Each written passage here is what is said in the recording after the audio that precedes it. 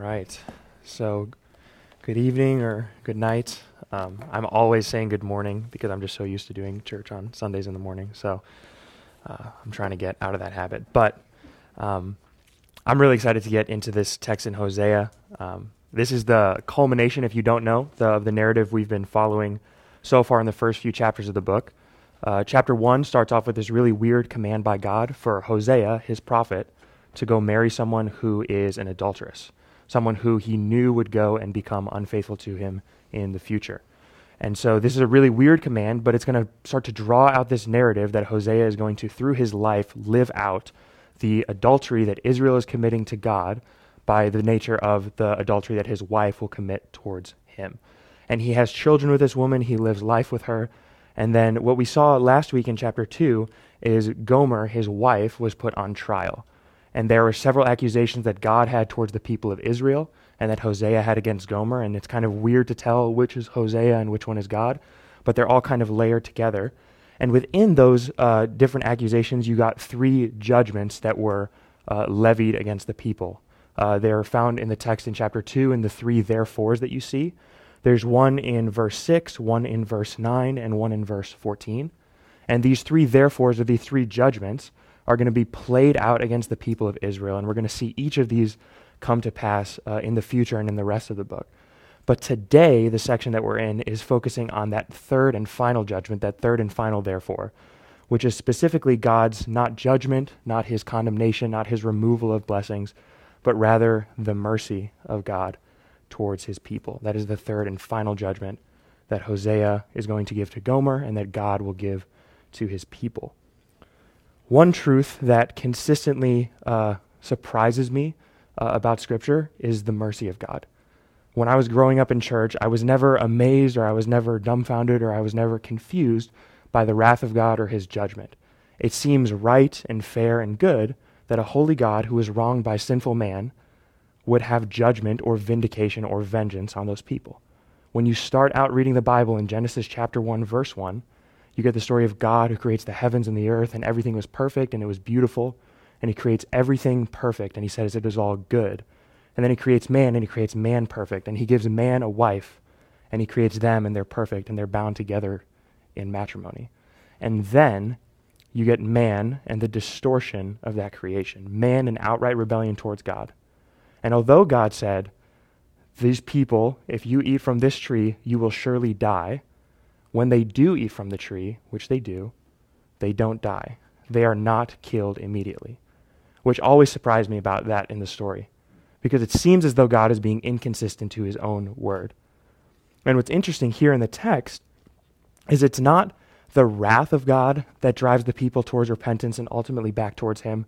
It's not him protecting them or preventing them from sin that ultimately drives them back towards him and back towards obedience. It is actually the mercy of God and his love towards his people that's going to drive them back into union, back into relationship, back into obedience with him.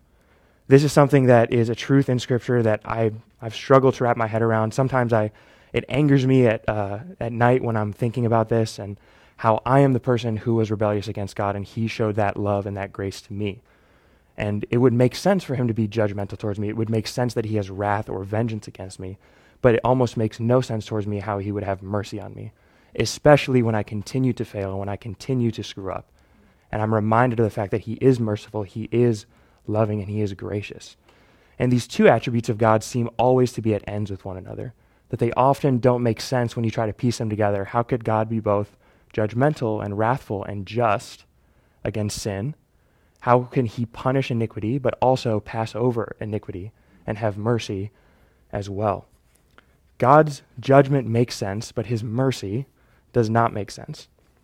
And as we encounter this final conclusion of the story of Hosea, which we're going to see now in chapter 3, after we get through the first bit in chapter 2, we get the full narrative of Hosea that's actually concluding the book. So we're going to get the finishing touches of the story right now, and the next chapters, 4 through 14, next 10 chapters of this book, are all going to be about the specific oracles that Hosea has against the people of Israel and that God has against the people of Israel. But we get to conclude the story here, and we get to see fully painted out the explicit, the illogical, the non-just mercy of God on his people. The punishment on Israel will eventually not lead them back to God, but it's rather the mercy of God that leads them back, and it's the mercy of Hosea that brings him back into relationship with Gomer. As you read throughout all of the Old Testament, we know the truth of the situation as that humanity is in outright rebellion against God. But the church, I find in our day, is often asking the question, how could a loving God send people to hell?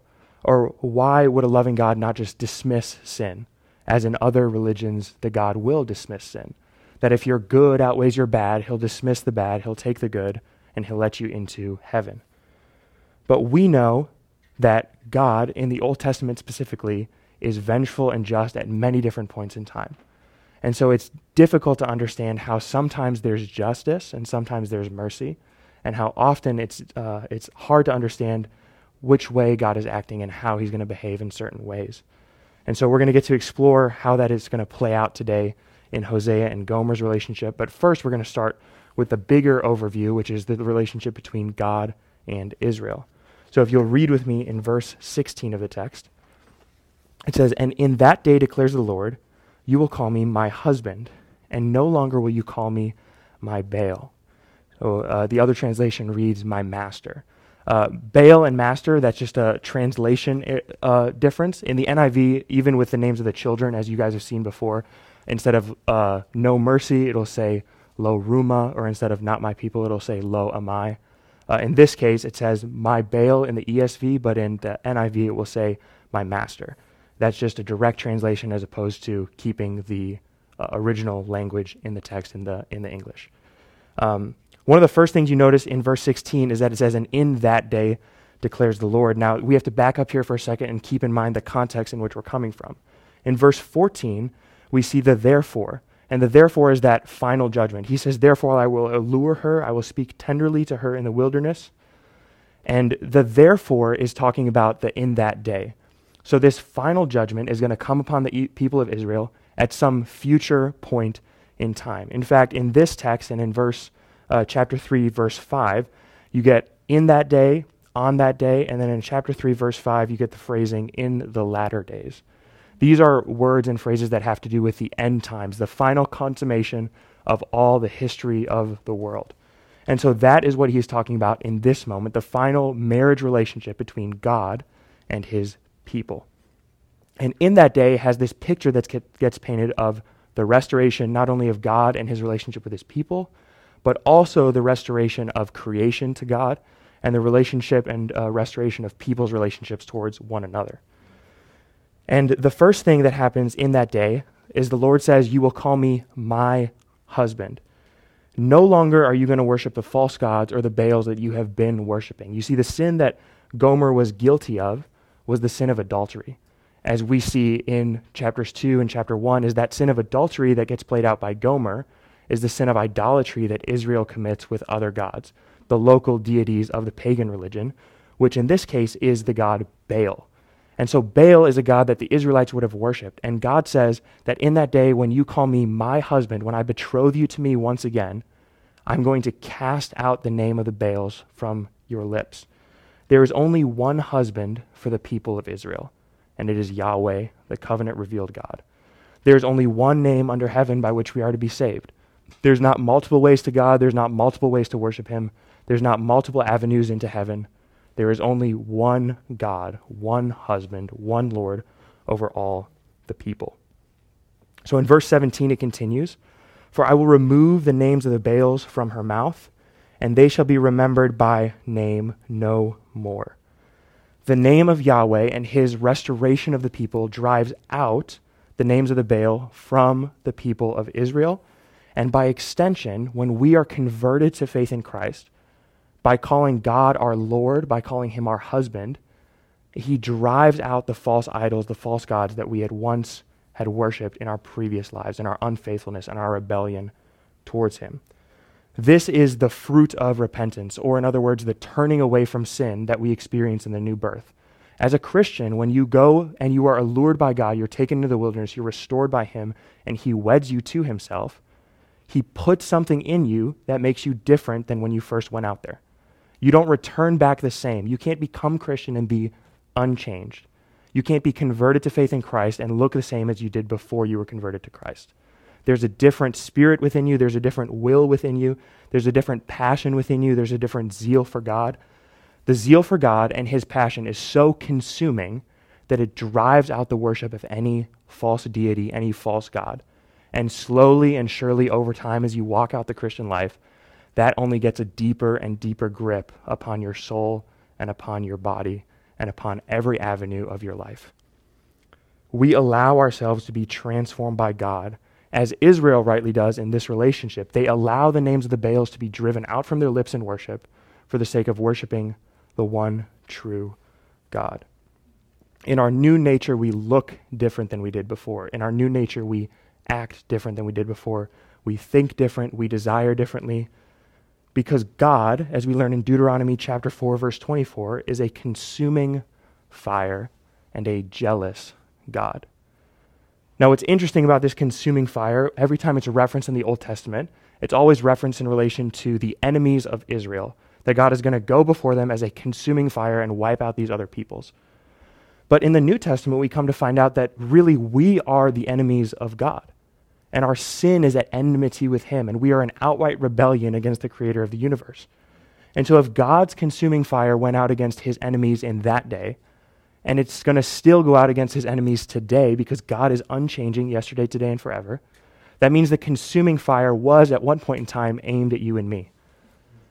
And so how does the consuming fire affect us when we're born again in Christ, when we are once again restored into right relationship with him?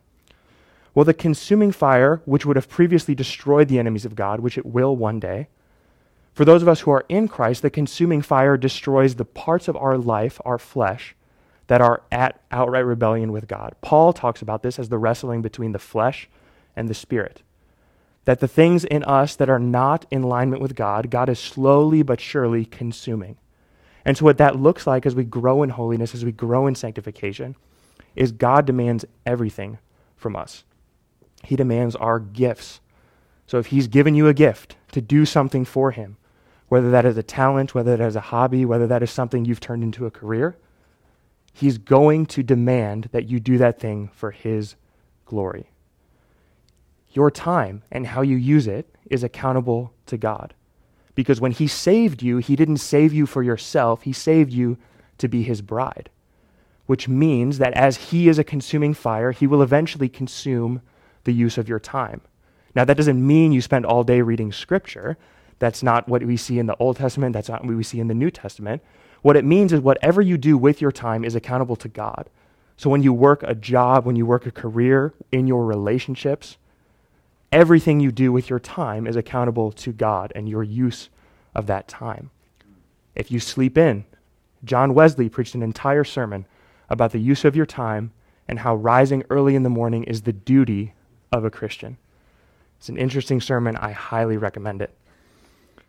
If you have talents and treasures that God has given you, gifts and abilities and things that he's given you, you are responsible to use those things appropriately for the glory of God. We have worship teams at church who use their talents of musical worship for the glory of God. We have people who can write amazing and articulate blogs, and they use those gifts for the glory of God. And we have people who have treasures from their jobs or treasures from a career that they have built on the skills that they have been given, and they use those treasures for the glory of God, sometimes in tithe, but often, as we are doing in December, is going on a Samaritan's Purse trip where you pay out of your own pocket to go use your time for the glory of God. Your work and your job is for the glory of God, which means you don't do God in the morning and then you leave to go to work and do work in the rest of your day, and then in the evening you spend time with friends. It is all things that you have to dedicate to God, because remember, he's a consuming fire. He is a jealous God. He is jealous for your time. He is jealous for your things. He is jealous for your affections. He demands everything, which extends even into our mind. The use of your mind, the use of your thoughts, the use of your affections, what you think about, what you meditate on, is accountable to the Lord. And as he transforms you in holiness, you start to think more about the things of God, and you start to meditate more on the things of God, and you start to love the things of God, because he's going to transform not only your mind, but also your heart and your will, and he's going to conform that into his image. because we present our bodies as a living sacrifice, holy and acceptable to God, which is our spiritual worship, as Paul says in Romans chapter 12. And not only that, but he's going to demand your life as well. And he demanded the lives of many martyrs in the early church. He demanded the lives of many missionaries, even in our day. And he demands, even in our American culture, where we demand our own lives and we demand our own success and we demand our own identity and future, God demands our identity and our future and our life. The use of your life is accountable to God on the last day. He demands everything, because remember, God is a consuming fire and a jealous God. And when he says, you will call me my husband, by definition, that drives out relationships with anything else that could hold that affection. When you make a marriage covenant with someone, it is an exclusive covenant that extends from you to that person and from that person back to you. It is exclusive in that you say yes to someone, you say no to everyone else who could have potentially held that spot. And so when God says, you call me my husband, that means you're not calling anyone else my husband. And what that means, because it's weird language that we're not used to, is it means when you say, I have your affections, I am your Lord, I am your husband, that I demand everything, and I am exclusively in that role. So you can't worship anyone else, you can't have affection for anyone else, you can't love yourself because you have to love me. You can't love Baal because you have to worship me. God is a consuming fire, and his jealous love for Israel is what actually drives him to go to the wilderness and to pursue her and to draw her back into himself. And so then this promise that God will restore Israel back is going to continue on in verse 18, and here's where you get this second phrase of on that day. And I will make for them a covenant on that day with the beasts of the field and the birds of the heavens and the creeping things on the ground. And I will abolish the bow, the sword, and war from the land, and I will make you lie down in safety. In the Old Testament, a covenant in Hebrew comes from a verb which means to cut. This is the Hebrew word for covenant. And what's interesting about that is you get this account in Genesis chapter 15 when God makes his covenant with Abraham, is there's a very peculiar thing that has to happen for the covenant to be ratified. Abraham has to bring in some animals, and what happens is they cut the animals directly in half, and they split them on both sides. And what would happen in a covenant is you would have both parties who were agreeing to the terms and conditions of the covenant would split these animals in half, and they would walk through the midst of the animals that had been split in half. And what they are saying, in effect, by their actions is that if any of us were to break the terms and conditions of this covenant, so be it done to us as well. And so this verb continues in the New Testament when we talk about covenants and the covenant that God is faithful to. What's interesting about that is for a covenant to be ratified, there has to be a sacrificial offering that is made for the covenant to be validated. When the covenant is broken, it demands the payment of blood. The covenant being broken demanded the payment of blood. And so here when God makes a new covenant with us, he has to do so by first creating a sacrifice. The covenant is always in the presence of a sacrifice. And so here, the new covenant brings restoration of God, restoration of God's people to himself, restoration of all creation back to him. You'll see that it says that he will make a covenant with the beasts of the field, the birds of the heavens, and the creeping things on the ground. What's interesting about that is that all creation is in disorder by sin. That sin didn't just affect human beings in the fall, it affected all of creation. That because of sin, death entered in. And death doesn't just affect people, it affects every single living thing on this earth. And the fall and sin have broken the creation order, they've broken the Garden of Eden, and now everything is in disarray. And animals are a threat to us. The reason why we need to build houses and we need to build shelters is because animals are dangerous, and we have poisonous snakes and things that can eat us and predators that are larger than us. And they are an outright rebellion against us and threats to us because we rebelled against their maker. And so on that last day when God renews his covenant with us, he's going to say all those creepy things, all those poisonous things, all of those apex predators, I'm going to bring them into submission and peace. And in fact, I'm going to allow you to lie down in safety, which is an ultimate promise at that time when Israel was plagued by war on all sides. In fact, with Assyria, the imminent threat of them coming and conquering Israel, the promise of safety and being able to lie down in safety or lie down without any cares and concerns is a wonderful promise. And for us, we can lie down in safety and sleep comfortably in safety because God has given us particular blessings in this day and age where we can live our lives and we can go to work and we can sit in our comfortable cars, because God has blessed us in a peculiar way. Not ultimately, but in a common grace extension of that gift to people today. But this is clearly depicting a future day, because we know that even today when we experience a relative amount of comfort and security, that in that verse where it says, I will abolish the bow and the sword and war from the land, we know that all throughout human history there has been war. Even today there is war. The United States is currently at war. We know that probably as long as humans exist in our broken state that there will be war. And so this is clearly not talking about today. This is clearly talking about a future day that is yet to be realized and yet to come. And we're going to talk more about that when we get to chapter 3, verse 5. But in verse 19, he's going to continue this promise. And this is God talking here. And he says in verse 19, and I will betroth you to me forever. I will betroth you to me in righteousness and in justice and in steadfast love and in mercy. And I will betroth you to me in faithfulness, and you shall know the Lord. So the first thing that's interesting about this is the language of betrothal. Now, we often could equate this to the language of engagement today, but it's not quite a good one-to-one because of our Western culture. You see, a betrothal in the Hebrew context would have been more akin to an engagement, but an engagement that was legally seen under the law as already considered a marriage. To end a betrothal in that day, you had to write a certificate of divorce.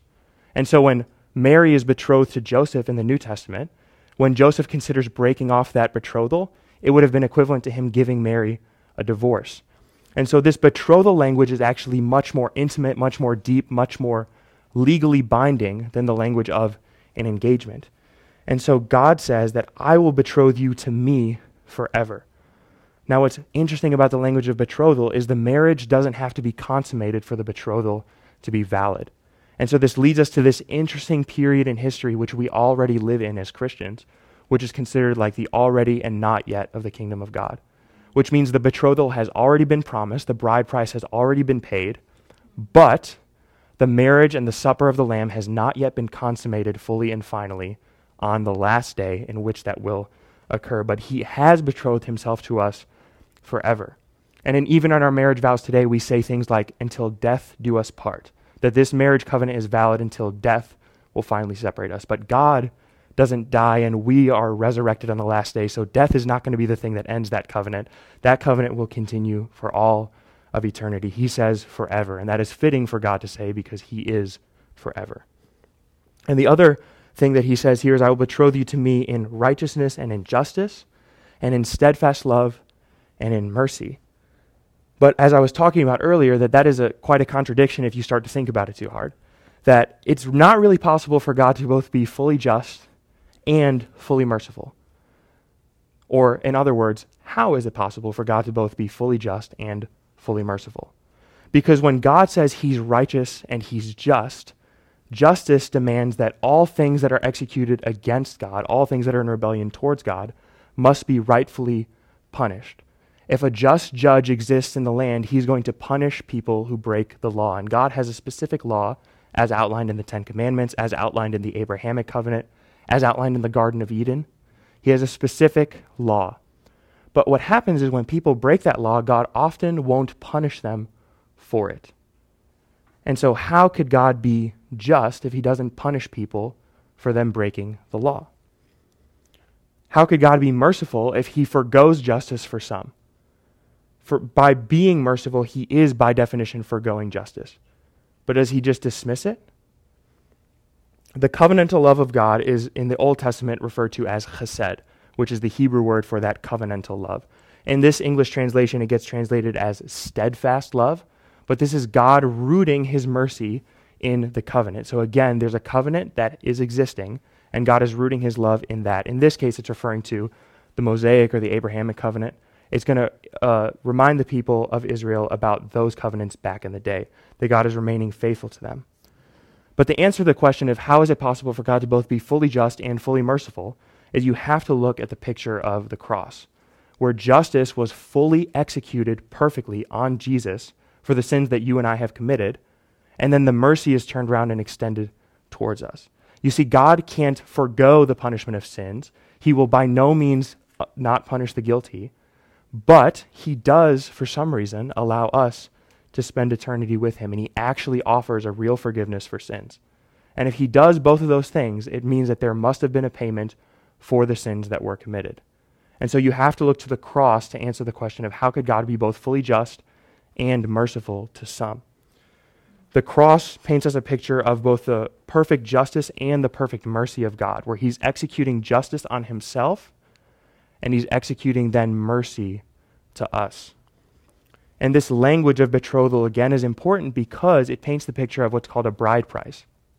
In that culture, when you wanted to marry someone, you had to pay a certain cost to the husband or the father, or to the father of that person in order to become their husband.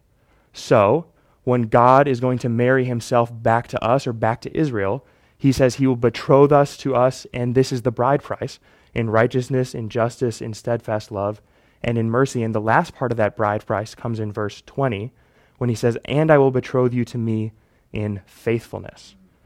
Faithfulness is the portion here that is pretty shocking if you start to think about it, because the whole story that we're in right now is a wife that has been characteristically unfaithful in the past.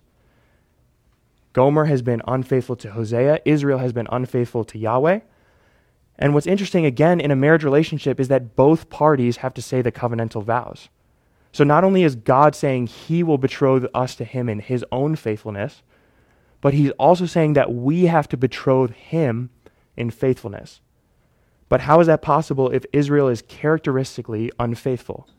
How can God say that this marriage is going to last forever if he has to betroth us to him in faithfulness?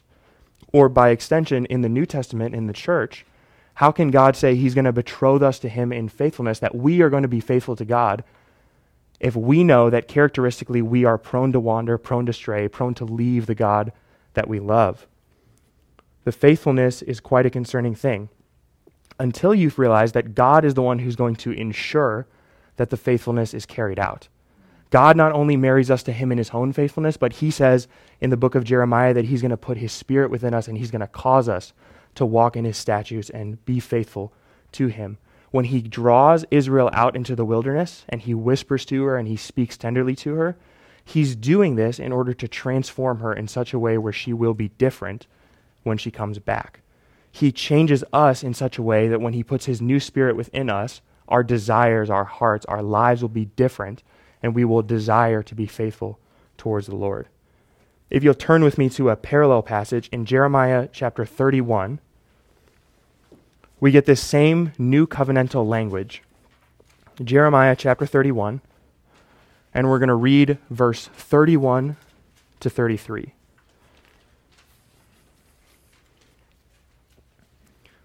So it starts in verse 31. He says, behold, the days are coming, and that's that last days language. Behold, the days are coming, declares the Lord, when I will make a new covenant with the house of Israel and the house of Judah, not like the covenant that I made with their fathers on the day when I took them by hand to bring them out of the land of Egypt, my covenant that they broke, though I was their husband, declares the Lord. For this is the covenant that I will make with the house of Israel after those days, declares the Lord. I will put my law within them, and I will write it on their hearts, and I will be their God, and they shall be my people. Now keep your finger there in the text in Jeremiah. He says, if you go up a few verses, he says, I will put my law within them. You see, in the Old Testament covenant, God on the law of Moses, he gives them the law on stones, on stone tablets, externally. But in this new covenant, he says he's not going to write the law on stone tablets. He's going to write it on their hearts, and he's not going to give it to them on stone tablets. He's going to give it to them within themselves. And so in this new covenant, God is going to create faithfulness within the people that did not exist before he wrote that covenantal law within them. And so keep your finger there, and we're going to flip back to Hosea, and we're going to come right back to that same passage in just a minute. But he says in verse 20, not only will I betroth you to me in faithfulness, that is that both you and I will be faithful. And then he says, and you shall know the Lord. That Lord, all caps, L-O-R-D, is Yahweh when it's translated into the English. And you shall know Yahweh, your God, or your covenant God. Israel is going to know their covenant God. And the implication here is that they did not previously know the Lord their God. And so flip back then to Jeremiah 31:34, and you're going to get a parallel statement. And he says in verse 34, "And no longer shall each one teach his neighbor and teach his brother, saying, 'Know the Lord,' for they shall all know me. From the least of them to the greatest, declares the Lord, for I will forgive their iniquity, and I will remember their sin no more." You see, this is a parallel account that both the prophet Jeremiah and Hosea, and they're talking about the same topic, the same idea, that to know the Lord is to be intimately aware of him. You see that in Genesis, Adam knew his wife Eve, and she conceived and bore him a son. This is the language that God is using to talk about his relationship with his people. Previously, the Jewish people did not know God. That is the implication here when he says, "And you shall know the Lord your God." But then as we see in Jeremiah, not only does he say, "You shall know the Lord your God," but he says that each and every single one of them shall know the Lord their God. And they won't have to turn to one another and say, "Know God," because they will each independently know him. This is talking about a future time in history when every single person will be part of the family of God, not by heritage, not by bloodline, but by redeeming birth by the Spirit of God. Notice this is not just knowing about God. Knowing God is not simply limited to head knowledge. It is at least that much, though. Often when we come to church, we want to turn off our brains and turn on our hearts and turn on our faith and not bring our minds to the Word. God demands our minds. He says you need to know me, which at least means you need to know about him, about his character, about his nature, about who he is, about what he likes, about what he wants you to do to worship him. You have to know God and who he is. But secondly, it's not just that, right? You can't just know academic things about God and know God. In fact, the Jewish people have all of the oracles of God up until this point in time, and he says to them, "You do not know me, and you shall know me at some point in the future." So we have to bring our minds to God when we worship him, but it's more than that. We bring, as I said before, our whole lives to God. That is truly knowing the Lord. You see, Max had a great analogy a few weeks ago where he said you can know about honey. You can describe it. You can talk about it. You can say how much sugar it has in it. You can try to describe the taste, but no one's going to know what honey tastes like unless they experience it for themselves. And in the same way, you can't know God until you experience him for yourself. There's a level of knowing that's academic, but there's a deeper level of knowing that is not only academic, but it's also more intimate.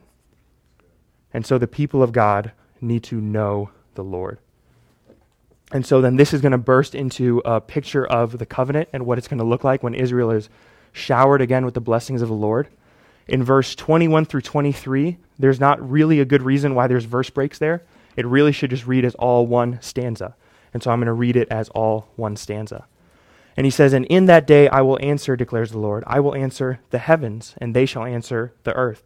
And the earth shall answer the grain, the wine, and the oil. And they shall answer Jezreel. And I will sow her for myself in the land. And I will have mercy on no mercy. And I will say to not my people, you are my people. And he shall say, you are my God." The intimate knowledge and worship of God, the knowing of God, and our betrothal to him eventually leads us to these covenantal blessings, which God now outlines. This blessing is a picture of what we would call the full agricultural cycle. So for a society that was based on the seasons, they needed things like this as a sign of blessing. So God is going to give them, he's going to talk to the heavens are going to rain down to the earth. He's going to talk to the earth is going to answer the heavens, and they're going to grow crops. And the earth is going to produce grain, wine, and oil. And the grain and the wine and the oil are all symbols of the splendor and the blessing and the majesty of God. In the New Testament, we get a story of Jesus where he has to turn water into wine at a wedding feast. And he doesn't just turn one thing of water into wine. He produces a lot more wine than they could have drank, and a lot better wine than they had to drink. God is a splendid and abundant God who produces bountifully for his people. He gives us better than we deserve. He doesn't just give us mercy, he gives us grace as well, and he heaps grace upon us.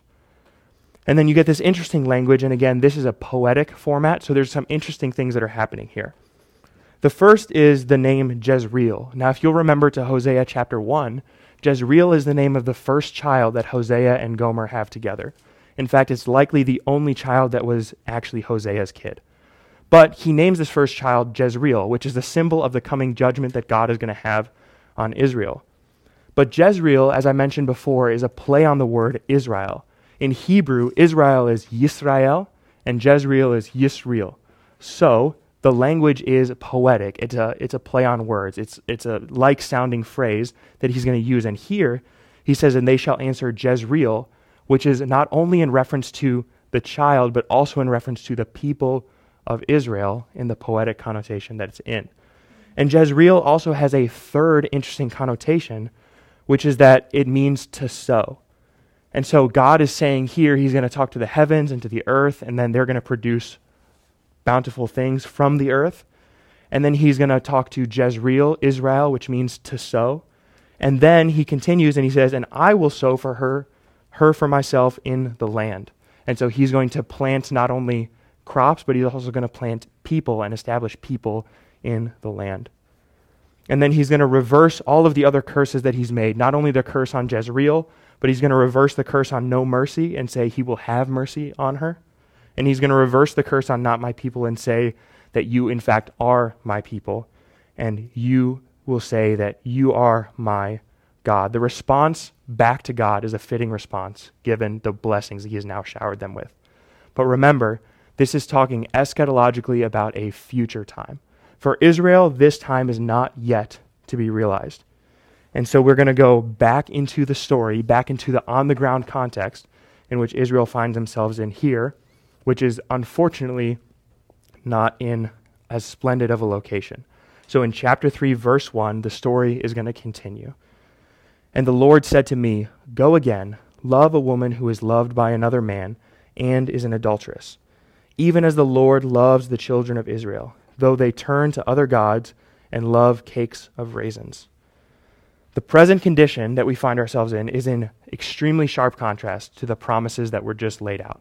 The present condition is not at all like the promises that were just made. Now, it's worth academically to talk about this. Gomer is not potentially the same woman who he's going to go and remarry. I think that it is still Gomer, but there is a debate out there. It's an in-house debate whether this woman is Gomer or not.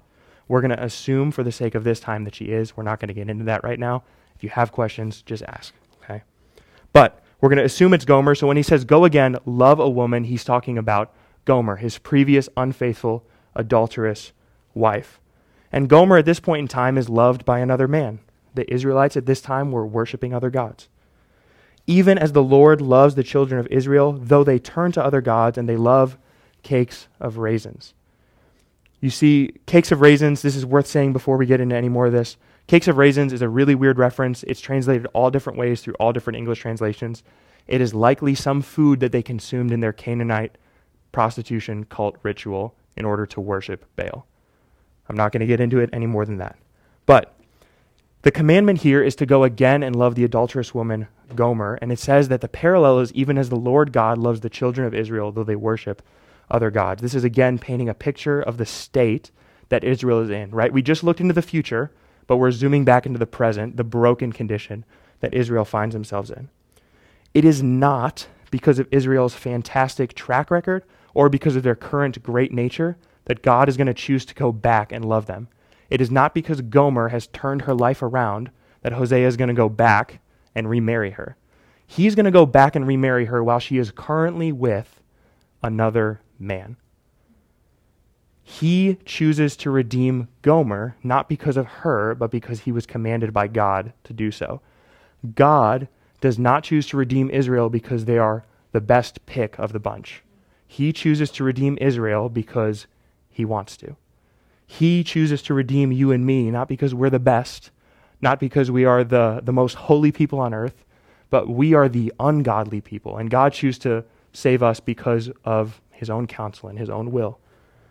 His love is exclusive for his chosen bride. Hosea does not get sent out to go get any other woman out there.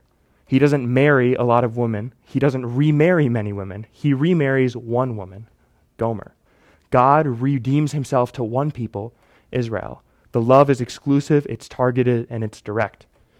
And so then we continue in verse 2, where it says, "So I bought her," and this is Hosea talking about purchasing Gomer, his wife. "So I bought her for 15 shekels of silver and an omer and a leketh of barley. And I said to her, 'You must dwell as mine for many days. You shall not play the whore or belong to another man. So I will also be to you, for the children of Israel shall dwell many days without a king or prince or without sacrifice or pillar, without ephod or household gods.'" There's two scenarios in which could have happened right now. Hosea is commanded to go love his wife again, to go back and remarry her. And so now we are left with the next sentence or the next statement in verse 2, which says, "So I bought her for 15 shekels and some barley," which means that at this point in time, Gomer's prostitution, Gomer's adultery has left her in the condition where she is enslaved or owned by someone else. So there's two things that could have happened. One is there is a current lover who she is with that is essentially her pimp. And he's the one who's kind of taking care of her, he's taken her in, but she is owned by him. And so Hosea has to go and find his wife and negotiate a price with this person, and then he can buy his wife back. And this might have been the agreed upon price. The other thing that could have happened is that at this point in time, Gomer is just on sale at an auction someplace. And Hosea finds this auction, and he has to auction against other people for his own wife. Which means that the auction price for Gomer was 15 shekels and some barley. In the Deuteronomy text, this is happening in Israel, so this law would have applied. That's about half the price that a regular slave was worth. Half the price of what a regular slave was worth. And you can imagine that if Hosea had the full price to pay for her, he probably would have just paid all in cash, right? He would have paid with all shekels, right? He wouldn't have had other odds and ends. But what this is probably telling us is that Hosea had to go buy Gomer, and he didn't actually have enough money to make ends meet. So he's going to get back everything that he has, and he's just going to drag it all forward, and he's going to be like, "Hey, this is what I got. Can I please have my wife?" He goes and gets his adulterous, rebellious, and unfaithful wife at great personal expense to himself. He's going to buy her with everything that he's got. Everything he has left to sell and to barter, he's going to make sure he gets his wife back. And so this is the sad condition that Gomer finds herself in. This picture of the poor selling price of Gomer is a picture of the abject poverty that Gomer was in at the point in time at which she is purchased back by Hosea. And this, again, as God says by extension, when he says that you're going to go love her just as I, the Lord, love the people of Israel, God is by extension talking about how the people of Israel are in abject spiritual poverty, and when he redeems them, they are still in that condition. They are not in a great condition when he goes and gets them. So Hosea gets her back, and he gets her back for everything that he's got.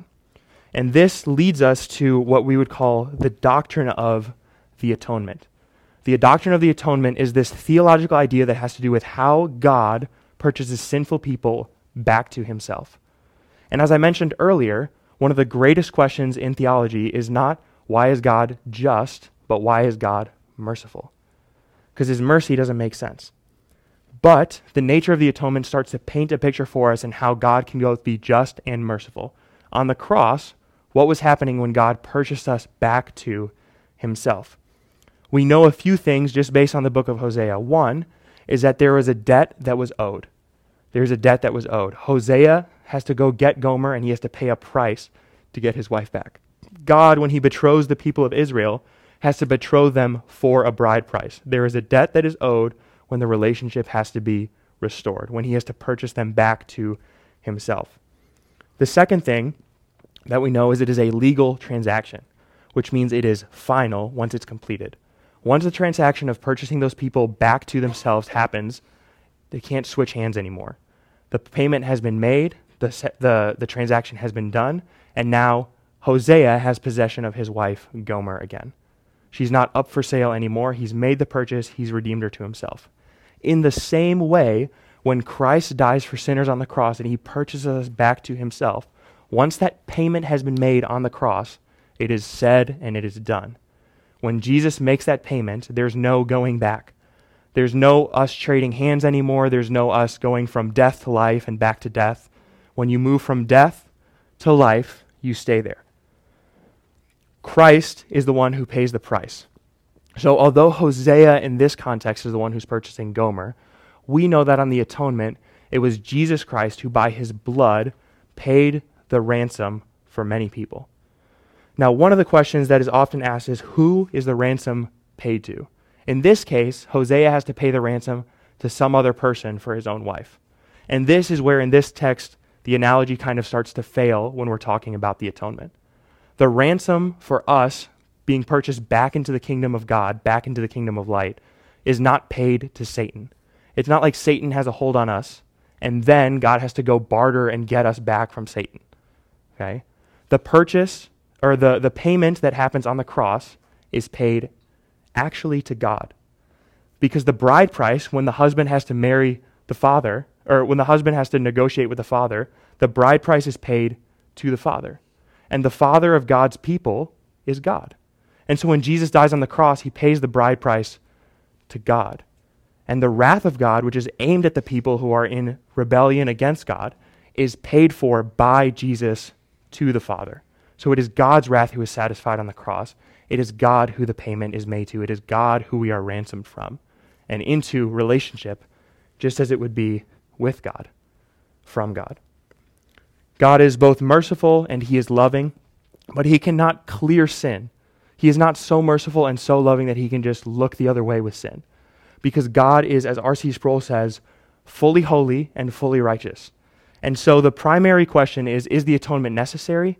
Absolutely. Because primarily of who God is and primarily because of who we are. If God is holy, then we, if we commit one sin against him, are deserving of death. So the atonement is absolutely necessary because God can't just turn his back on sin because he is perfectly holy. We are not worshiping Allah, who says that if your good outweighs your bad, then you can be entered into heaven. He doesn't turn the other way and clear sin. He has to punish sin because of his nature, because he is righteous, because he is just. Not only can he, but he must because of his nature. And then it continues then in verse 3, and he says, "And I said to her, you must dwell as mine for many days. You shall not play the whore or belong to another man. So also I will be to you." And after Gomer is redeemed, she is commanded by Hosea to remain celibate for a time for her to heal from her life of adultery, which she has been currently going in for quite some time. But also, Israel, by extension of this prophecy, is going to be drawn into exile. They're going to be conquered by Assyria, and they're going to be pulled away from their homeland, pulled away from the land that God has promised to them, and they're going to be celibate for a time, which means they're not going to be able to worship either Yahweh or Baal. They're going to have to be celibate. And then this prophecy continues in verse 4 when he explains this, and he says, "For the children of Israel shall dwell for many days without a king or a prince, without sacrifice or pillar, and without ephod or household gods." So these are the things that is removed from Israel's ability to worship. So the first thing that is being stripped away from them in their celibacy, in their exile, is a king or a prince. They're not going to have governmental autonomy anymore. They're going to be enslaved by the Assyrians. That's the first thing that's going to happen. The second pairing is without sacrifice or pillar. These are both things that would have been sacred rites used in the worship of Baal. So the very first thing here is sacrifice, which means likely sacrifices to Baal. And the second thing is a pillar, which would have been used in Baal cult worship. And so the sacred rites and ceremonies that we have used to worship Baal is also going to be stripped away from them. So this is part of their celibacy, part of their exile. And then the third pairing, which is the ephod or the household gods, these are ways in which the Israelites would have tried to commune with God through these mediums. The first one is actually given by God. The ephod is something that the Levitical priest would have used to see what God was thinking. So in this case, the ephod is something that God now has to take away from them their ability to interact with him. But more so than that, the household gods was another way in which people would pray to these things to try to get to Yahweh. And he says, I'm going to take those away too, because that is an abomination, that is an abuse of worship of me. So he takes away all these things from them for some time during their exile. Or as it is by the extension in Gomer and Hosea's case, they're going to remain celibate, which means they're betrothed once again to one another, but they have not yet consummated that relationship, at least for a time.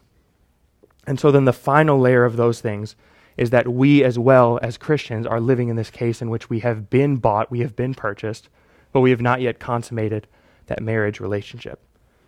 And then we get verse 5 of this chapter 3, where it says, "Afterward the children of Israel shall return and shall seek the Lord their God, and David their king. And they shall come in fear to the Lord, to his goodness in the latter days." Ultimately, the children of Israel are going to seek the Lord their God. Ultimately, they're going to look to David as their king. Ultimately, they're going to fear the Lord, and they're going to worship him for his goodness and his justice. And the time constraint we get on that is in the latter days. As fate would have it, while I was preparing this sermon, I also was looking at Luke chapter 24, verse 27, where Jesus on the road to Emmaus goes on to explain that all of the scriptures and all of the prophecies actually talk about him. And when Hosea says that they're going to seek David their king, they're actually talking about Jesus, who stands in the lineage of David, who is one day going to be the king over not only Israel, but also by extension all children of the promise. And then we get this beautiful picture in Revelation chapter 19, verses 6 and 7, and I will just read it to you. You don't have to turn there. Revelation 19, 6 and 7, and this is called the marriage supper of the Lamb. And it says, "And then I heard what seemed to be a voice of a great multitude, like the roar of many waters, and like the sound of mighty peals of thunder, crying out, 'Hallelujah, for the Lord our God, the Almighty reigns. Let us rejoice and exult and give him the glory. For the marriage of the Lamb has come, and his bride has made herself ready.'" So this is in the last days talking about what is actually going to happen when the marriage is finally going to be consummated. It's going to be celebrated, and then in the last days, Jesus, the Lamb of God, who is going to take away the sins of the world, is going to be the husband to his bride, the church, and the people of the promise who have been redeemed to him. So although God has wrath and although God has justice, it is actually the mercy of God which drives us back towards him. It drives us back to relationship. It drives us back into worship. It drives us back into obedience. It is his love that draws us back into repentance. And there's this beautiful hymn that was written by a slave trader, as it would be, called Amazing Grace. And in that hymn, we get this stanza that talks about exactly that same truth. And the stanza goes like this. It says, "'Twas grace that taught my heart to fear, and grace my fears relieved. How precious did that grace appear, the hour I first believed." We should not too soon or too quickly forget the grace that God has had on us. You see, when you become a Christian, when you are bought again, and when you become aware of the fact that Jesus has purchased you unto himself, the grace is overwhelming. It brings you to your knees, it brings you to worship, it brings you to obedience, it brings you to love, it brings you to passion. But oftentimes we can forget after a time of that grace and the truth and the gravity of what actually took place. And so, by way of reminder, all we do on Sunday and all we do when we look at the Word of God is we remind ourselves of the grace that he once showed us. That grace was for a real punishment that we were really going to get. We were really on the way to hell, and we were really going to face the wrath of God. But God, in his grace and in his mercy, showed love to us and had compassion on us. And he paid the price for us, not because we were significant in any way, not because we were beautiful or particularly lovely, but because he loved us and because it was in his wisdom that he does these things. He pays us back to himself. And so this is how Jesus purchases us back into himself. He purchases us with great personal cost to himself back into relationship with God. And so this is going to lead us into a time of communion. Okay? We have the privilege today of taking communion, and you should have these plastic cups and wafers and things like that. Thanks. And communion is really a time for us to reflect and confess our sin. It's a time for us to reflect on ultimately what Jesus did on the cross, ultimately the payment that he made for us on our behalf, ultimately what God has done to redeem us back into himself. And there's two elements to any communion service. The first is the bread, which is this little plastic wafer on top. It has this little thin plastic wrapper that I really struggle to peel off. That is the bread. And the bread is representative of the body of Christ. And Jesus says that when you eat the body, remember that it is my body which is broken for you. Jesus' body was broken on the cross. And this is a picture of the justice of God, which is fully realized in Christ. And the second element is the juice, which is the blood of Christ. And the blood of Christ is ultimately poured out on our behalf on the cross. And this is a picture of that covenant that Abraham made with God originally, which is that if the violation of the covenant occurs, so be it to the violating party. And God actually makes Jesus the person who pays the punishment for the broken covenant. That Jesus pours out his blood in the same way that those animals' blood was spilled, in order to make sure that we would not be subject to that same punishment. And so these are the two elements. So what I want us to do for about a minute is just to reflect and pray, take this time to confess sin and meditate on the truth, and then we will take the elements together.